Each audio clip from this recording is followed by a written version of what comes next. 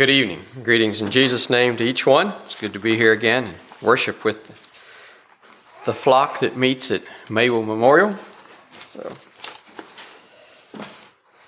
I was just thinking how blessed we are to be able to be here, to have health and strength, that we can face another year, and that we can serve the Lord again. What is man that you are mindful of him, the Son of Man that thou visiteth him? The psalmist said. Well, as Davy's already mentioned or asked, the title of the sermon tonight that I've chosen is Be Thou Faithful. And this evening, we stand on the threshold of a new year, a new beginning, a new opportunity. And I wonder what feelings, what emotions do you experience when you turn that calendar page from December 31 to January 1, and you began a new year, a new opportunity. Now, I realize the scripture says that God's mercies are new every morning, so every day is an opportunity. But there's something about a new year that does inspire us to reflect and aspire to new things in the coming year. And this year, my thoughts have been, to a large degree, influenced by two things. One, that is the series of Sunday school lessons that we've been having from the book of Revelation. And second, my personal Bible reading in 1st and 2nd Corinthians. You know, in 2nd Corinthians, there's somewhat of a seesaw effect of Israel walking with the Lord and falling away and coming back and falling away. In fact, there's points where I'm reading along and I'm reading about the king, and he turned his heart to the Lord and he destroyed the idols, and things are looking up, and I want to stop reading there because I know within another chapter or two there'll be another king that comes along and does just the opposite. Or that king will become prosperous and fall away. So that's been influencing my thinking. And then our Sunday school lessons from Revelation. And so while I'm certainly in favor of aspiring to greater service and new heights in the coming year, I've become to realize how important it is to maintain the ground that we've already gained. How often do we think about that? Maintaining the ground that we've already gained. And I challenge you, turn with me to the book of Revelation. Let's start at chapter 2. And notice what the Lord Jesus has to say as he communicates to us through John in the book of Revelation about the importance of maintaining what we have already acquired, what we've already experienced, what we've already been blessed with. Revelation 2, verses 2 through 5 to begin. He says, I know thy works and thy labor and thy patience, and how thou canst not bear them which are evil. And thou hast tried them which say they are apostles and are not, and hast found them liars. And hast borne, and hast patience for my name's sake, and hast labored, and hast not fainted. Nevertheless, I have somewhat against thee, because thou hast left thy first love. Think a bit about this church. He said, I know your works, I know your labor, I know your patient endurance. And I know that you will not tolerate sinful people, which are evil. You've tried them, and you determine who are true apostles and who are not, and you take care of those things. And says, thou hast borne, you have perseverance, and for my name's sake you have labored, and you have not fainted. They were faithful believers. They were putting their best foot forward. They were keeping their hand to the plow. They were serious about purging sin out of the church and working and laboring. But he said, I have something to say to you. I have something against you. You have left your first love. In all of their work, in all their activity, in all their effort to keep sin out of the church, they somehow had grown cold in their fervency and their love for the Lord, and possibly even for each other, because our love for the Lord is directly reflected in our interpersonal relationships, as we'll pick up a bit later in the message. So, the first challenge in our activity, are we maintaining our fervent love for the Lord and for His body, the church? The second church we'll look at is in verse 13.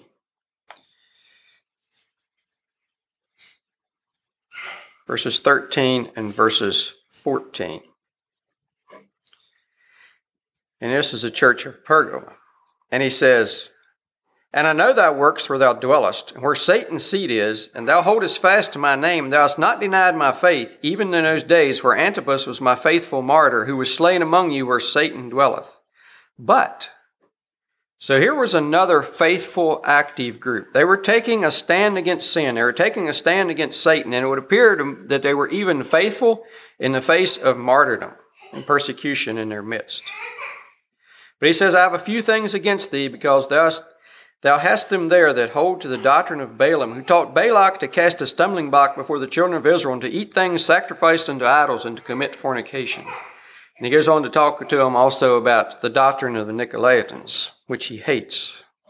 So here again was a church that appeared to be faithful, but underneath, maybe in secret, there was immorality, there was impurity in the church.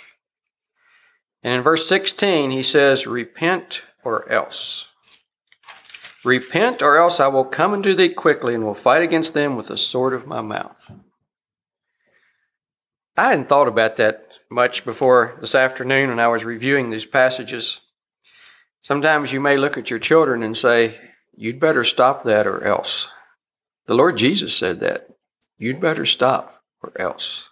There are going to be consequences. Verses 19 and 20. Now we're moving to the church of Thyatira. "I know thy works in charity and service and faith and thy patience and thy works, and the last is more than the first." I believe this is a church that made New Year's resolutions. He said, "You're doing more now than you did when you first believed." See, there was a church who was doing less. They had less love than when they first believed. This church is doing more. They were keeping their New Year's resolutions. Their works, their love, their service, their faith, their patient endurance. Patience here in the King James generally is translated patient endurance in other translations. And the works, and how they were more active in serving the Lord than they were at the first. "Notwithstanding, I have a few things against thee, because thou sufferest that woman Jezebel, which calleth herself a prophetess, to teach and to seduce my servants to commit fornication, and to eat things sacrificed unto idols." In the midst of all their work and activity and their faithfulness and their amping up their activity, here again was a church that maybe under the scenes, maybe it wasn't known, there was immorality. There was a lack of purity again in this church. Talks about this wicked woman, and maybe not actually a Jezebel, but a reflection on the Jezebel who was the wife of Ahab. She called herself a prophetess, and they allowed her to teach and to seduce the servants there in the church to immorality, and to eat things sacrificed unto idols. He goes on to talk about he gave her space to repent, but she had not. Verse 25. But that which ye have already, hold fast till I come. And the verses in between there, he challenged them about some other things. And he says he's the one that searches the hearts, and he gives to everyone according to their works. But he challenged them here in verse 25, and I find it a challenge to me. There was problems, and there were things they needed to repent of. There were things they needed to change, but he leaves them this other challenge in verse 25. He says, hold fast to what you already have. Don't lose what you have, but work on the things that you need to add and take care of. Chapter 3, verses 2 and 3. Church of Sardis. Be watchful and strengthen the things which remain that are ready to die, for I have not found thy works perfect before God. Remember therefore how thou hast received and heard, and hold fast and repent. If therefore thou shalt not watch, I will come on thee as a thief, and thou shalt not know what hour I will come upon thee. He begins by challenging this church to be watchful, to strengthen the things that remained that are ready to die. He said, you're not perfect. You're not fulfilling all that you ought to. But I challenge you, hang on to what you do have and strengthen that and build and grow, just like he challenged the church previous to this we just looked at. Be watchful, strengthen, hold fast. Thou hast a few names in Sardis which have not defiled their garments, and they shall walk with me in white, for they are worthy. He that overcometh, the same shall be clothed in white raiment, and I will not blot out of his name out of the book of life, but I will confess his name before my Father and before his angels. We had instruction class this morning. We had good discussion on some of these very things. Michelle, are you here somewhere? Yes. We had good discussion on the book of life and the books and what takes place when the Lord returns and the resurrection, and we didn't get it all figured out, and probably you haven't either. But anyhow, we had good discussion on this about when is your name written in the Lamb's book of life, and what happens if you go back in intentional sin. We don't know for sure, but he said that if you overcome, you'll be clothed in white raiment. I will not blot out his name out of the book of life, which would indicate to me that it is possible for God to blot our name out of the book of life when we go back into sin and refuse to repent when the Holy Spirit brings conviction and our conscience brings conviction into our lives. And I was thinking again as I was studying this afternoon, I wonder what someone who embraces unconditional eternal security does with the first 2-3 chapters of the book of Revelation and all these challenges to the church. I wonder what they do with that. What do you think, Brother Ben? I don't know. It'd be awfully hard to argue against what we find here. Let's move on to chapter 3 and verse 14. And to the church, and unto the angel of the church of the Laodiceans write, These things saith the Amen, and the faithful and the true witness, the beginning of the creation of God. I know thy works, that thou art neither hot, nor you are neither cold nor hot. I would that thou wert cold or hot. So then, because thou art lukewarm and neither cold nor hot, I will spew thee out of my mouth, because thou sayest, I am rich and increased with goods, and have need of nothing, and knowest not that thou art wretched and miserable and poor and blind and naked. I counsel to thee to buy of me gold tried in the fire, that thou mayest be rich, and white raiment, that thou mayest be clothed, that the shame of thy nakedness do not appear, and anoint thine eyes with eye salve, that thou mayest see. And as many as I love, I rebuke and chasten. Be zealous therefore and repent. Behold, I stand at the door and knock, and if any man hear my voice and open the door, I will come in to him and will sup with him, and he with me. And to him that overcometh I will grant to sit with me on my throne, even as I have also overcame, and am set down with my Father in his throne. He that hath an ear, let him hear what the Spirit saith unto the churches. Beware of success. In fact, right after Davey called me, I was thinking these thoughts, and I almost titled the message, Beware of Success, and just made a sermon on the dangers of being successful. By human standards, successful by the American dream standards. Here was a church that was very successful financially, but there wasn't really anything good to say about their spiritual life. He doesn't really commend them for anything. He says they're rich, they're increased with goods, and you have need of nothing, but in reality they were wretched and miserable and poor and blind and naked. And he counsels them to come and buy true riches from him, and anoint their eyes with eye salve. And my understanding is from history that area was famous, or that city was famous for making eye salve. And he hit them right between the eyes, so to speak. And he says, you really need spiritual eye salve, so you can see. But he extends love. He said, as many as I love, I rebuke and chasten. Be zealous, therefore, and repent. He's offering them a way back into his presence.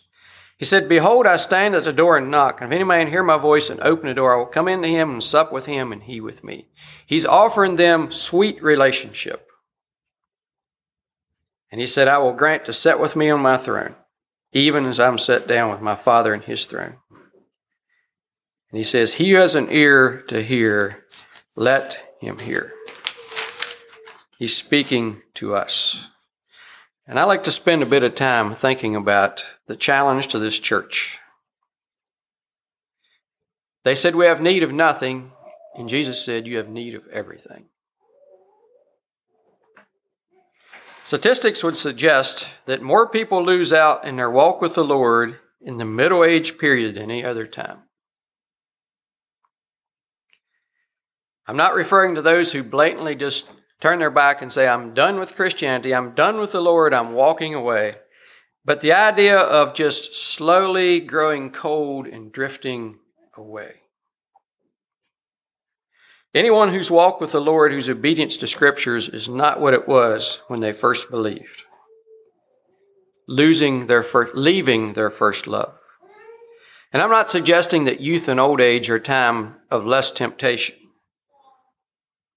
And I'm thankful that we recognize that. We put special effort into programs to help our youth to deal with temptation and to encourage them.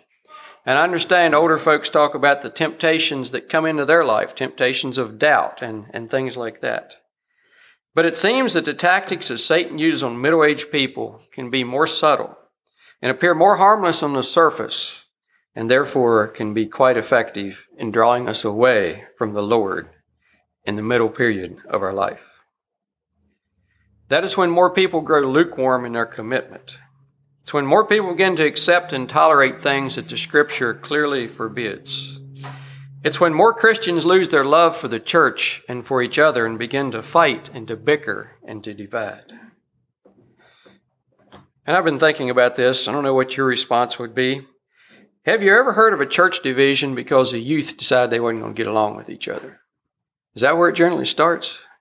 It does generally start up front here and kind of work its way back through the church. Something to think about.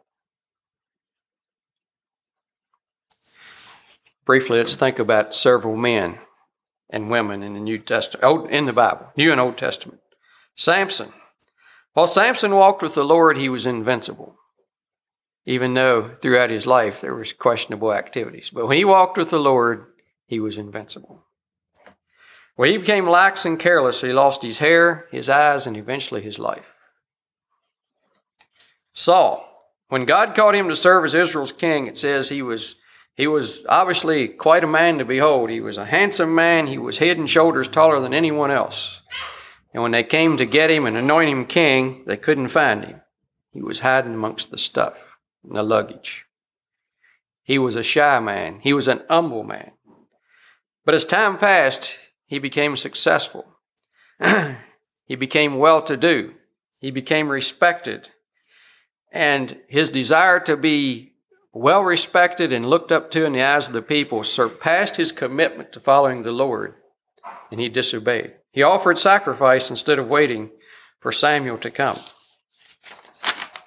When Samuel rebuked him for what he'd done, he had this discourse with Samuel. It's interesting, we won't go there, but he wanted Samuel to go back with him so he would still look good in the eyes of the people. He lost out. He became a bitter and jealous and angry man. And right on his heels came David, the young shepherd boy, who was the source of, who was the recipient of Saul's anger and jealousy. And here comes David, a man after God's own heart, a young shepherd boy who walked close to God, a young man who killed a bear and a lion and a giant named Goliath in the name of the Lord. He challenged that giant. He said, you come to me in the name of your gods, but I come to you in the name of the Lord God of Israel. David was a man committed to walking with the Lord. The same man who wrote Psalm 23, the Lord is my shepherd, I shall not want. David had to flee from the presence of Saul. He had to run for his life. And during that time, he grew very close to the Lord. He wrote many of his Psalms during that time.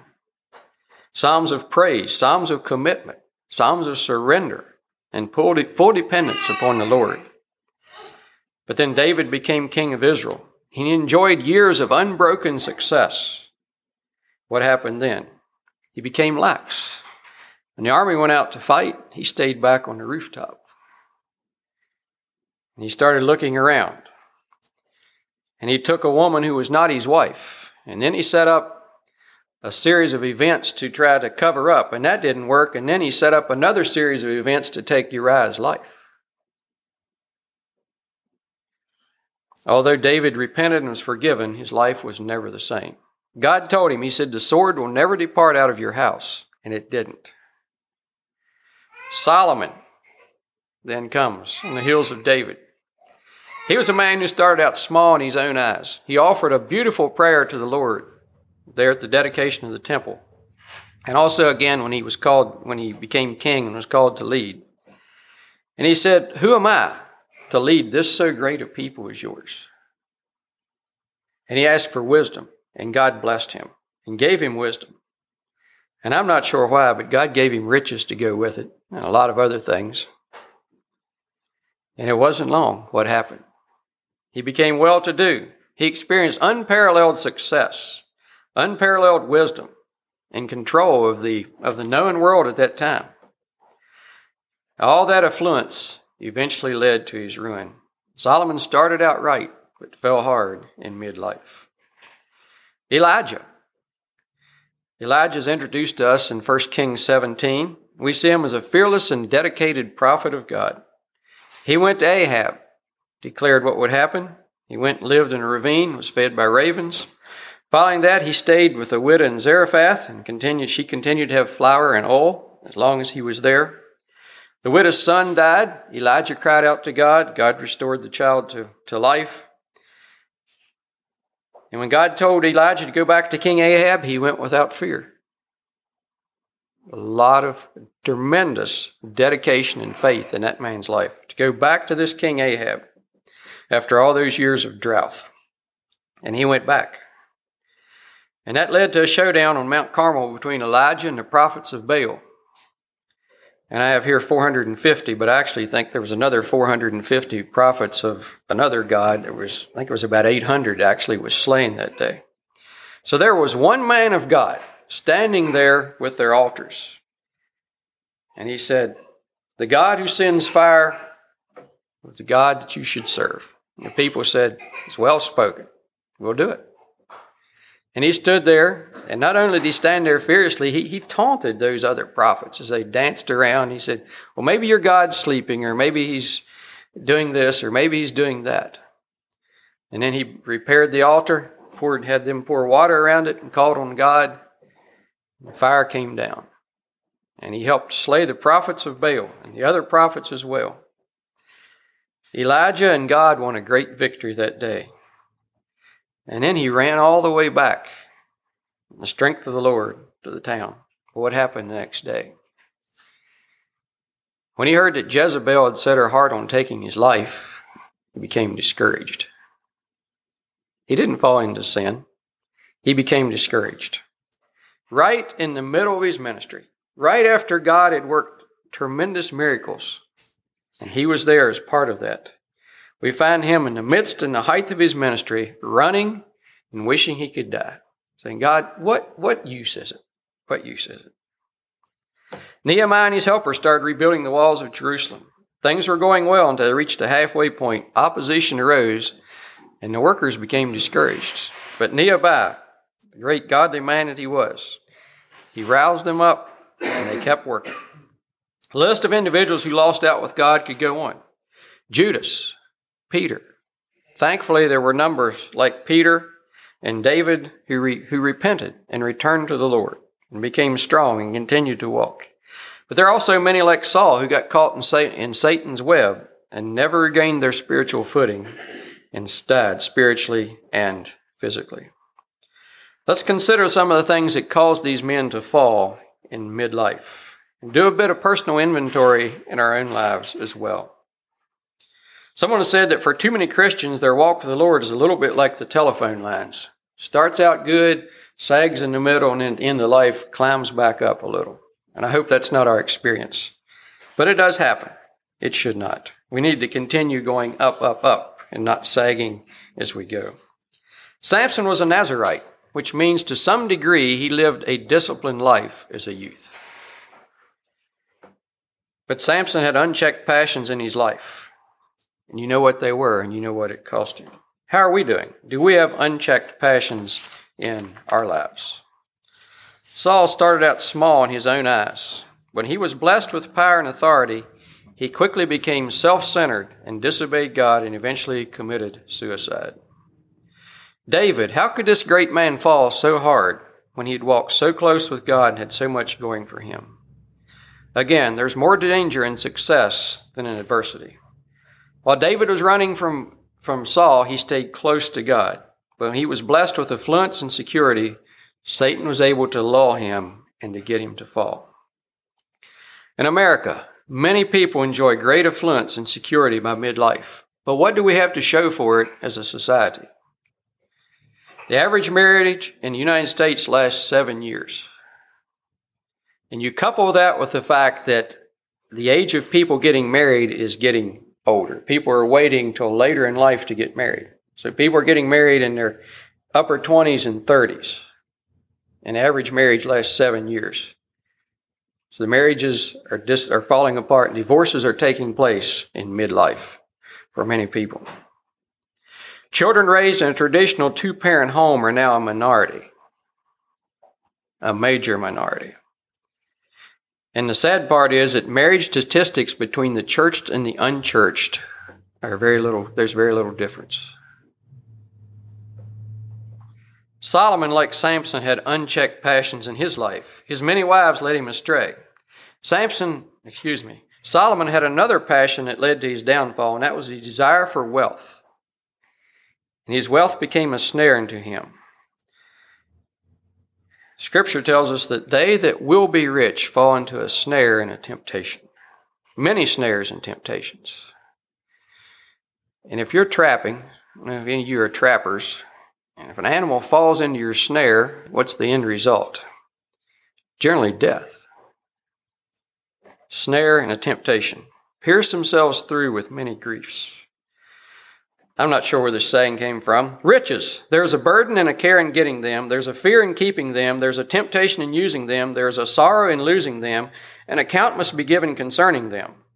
Riches are temporary, uncertain, unsatisfying, corruptible, fleeting, deceitful, can be stolen, are perishable, choke the word, leads to pride, causes us to deny, forget, forsake, and rebel against God, causes self-sufficiency, and leads to lukewarmness. But we like them. We go after them. But this is what they will do to us. They're not surrendered to God completely. Elijah is a man many of us can identify with. He did not fall into sensual sin and indulgences, but he experienced discouragement and disillusionment and was ready to give up in the height of his ministry. Many times a spiritual low will follow a spiritual high, and that's what happened in the case of Elijah. He thought, I'm no good. It's no use. I'm the only one trying to live for God. We find that in 1 Kings 19. Elijah had somehow stopped trusting in the Lord and started listening to the voice of his own insecurity. And we notice God brought him back to reality. He took him up, and God passed and see where there was an earthquake and there was a fire and there was a wind. But then the still small voice. It was a still small voice where God spoke to him. He said, you go back. There's 7,000 haven't bowed the knee. And there's Jehu, and there's this person, and there's that person. They're waiting for you to come back. And Elijah found his way back to God and back to serving faithfully. I invite you to turn with me to the book of Psalms, Psalm 86, and look at a number of verses that I believe can keep us from failing as some of these people failed. Psalm 86.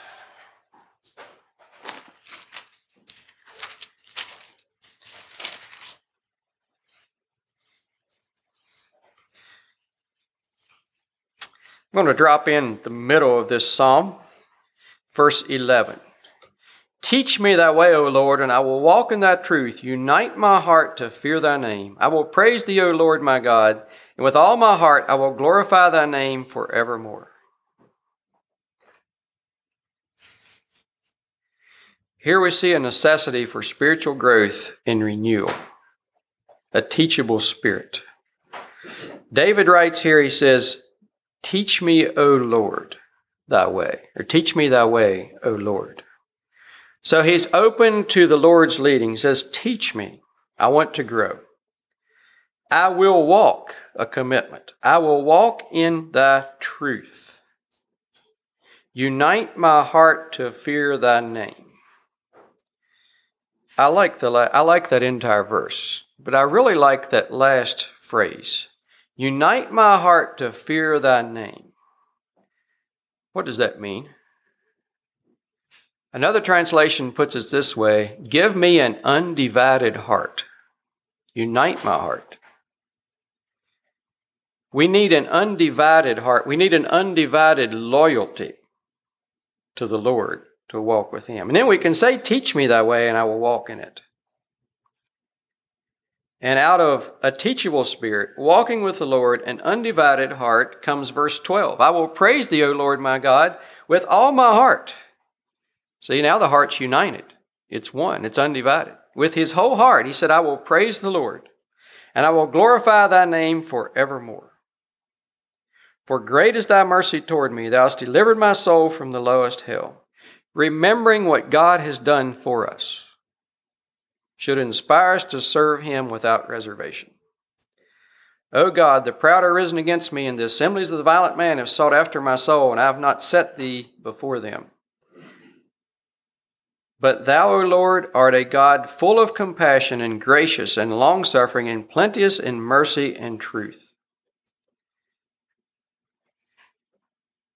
Many hundreds of years later, as John was given a revelation and he wrote it down for us, we find the same thing. A God full of compassion and graciousness and longsuffering and plenteous in mercy. Where He invites us to come back in the book of Revelation. He invites those churches who have grown weak, those who have fallen away, those who have begun tolerating sin. He invites them back. And He said, I will come in and sup with you. I'll have a relationship with you. I'll restore you. It's the God we serve. O turn unto me and have mercy upon me, and give thy strength unto thy servant, and save the son of thy handmaid. Show me a token for good, that they which hate me may see it and be ashamed.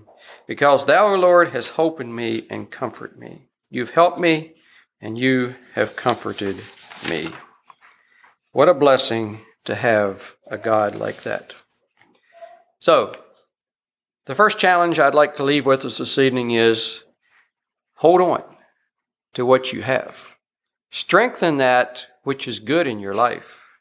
But don't stop there. Use that as the foundation to build on and to build in our lives. Davy started with Peter. That's where I would like to conclude. Except I'm going to 2 Peter. Chapter 1 and verse 3.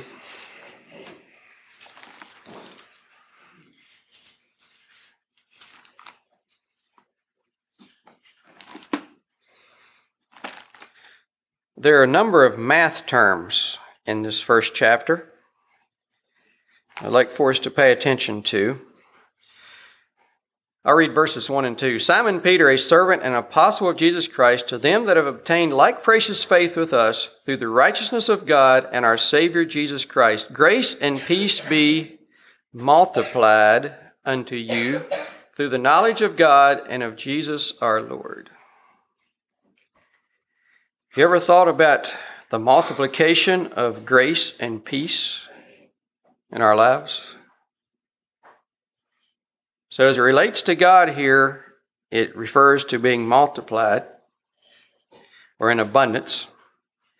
But as we go down through and it talks about our efforts, we see addition. Let's move on. According as His divine power hath given unto us all things that pertain unto life and godliness, through the knowledge of Him that hath called us to glory and virtue. What do we lack tonight, spiritually, as far as what's available to us? Anything? It says He is, through His divine power, hath given us all things that pertain unto life and godliness. Hereby are given to us exceeding great and precious promises, that by these you might be partakers of the divine nature, having escaped the corruption that is in the world through lust. Partakers of the divine nature. And beside this, giving all diligence, add. to your faith virtue, and to virtue knowledge. And I'll stop there. John, you like math. When you're adding, do you throw away the base number you started with, or you need to keep that in when you start adding? You keep it in, right? Yeah. Carry it along. And that's a challenge I want for us to take home tonight. Don't lose what you already have in your effort to gain something else. God wants us to gain more, but God wants us to keep what we already have and to hang on to it and to build on it and to be faithful in it, what He has given us. And beside this, giving all diligence, add to your faith virtue, and to virtue knowledge, and to knowledge temperance, and to temperance patience, and to patience godliness, and to godliness brotherly kindness, and to brotherly kindness charity. That's quite a list of additions. We keep adding and adding, not throwing out the previous one, but adding to it. Why? Verse 8, for if these things be in you and abound, they make you that ye shall be neither barren nor unfruitful in the knowledge of our Lord Jesus Christ. So we have a God who gives us all things that pertain unto life and godliness. And through the work of Jesus Christ and indwelling presence of the Holy Spirit, we are privileged to become partakers of the divine nature. And now He tells us to add, to cultivate these things in our life. And He says, if these things are in you and abound, they will make you that you'll neither be barren nor unfruitful. You'll produce fruit. Your life will be evidence. Your life will give evidence of God working in you and the presence of the divine nature and the grace and peace and the knowledge of God in our lives. But, verse 9, but he that lacketh these things is blind and cannot see afar off. To remind you, the Laodicean church, they thought they had all these things. And He said, no, you don't have any of them.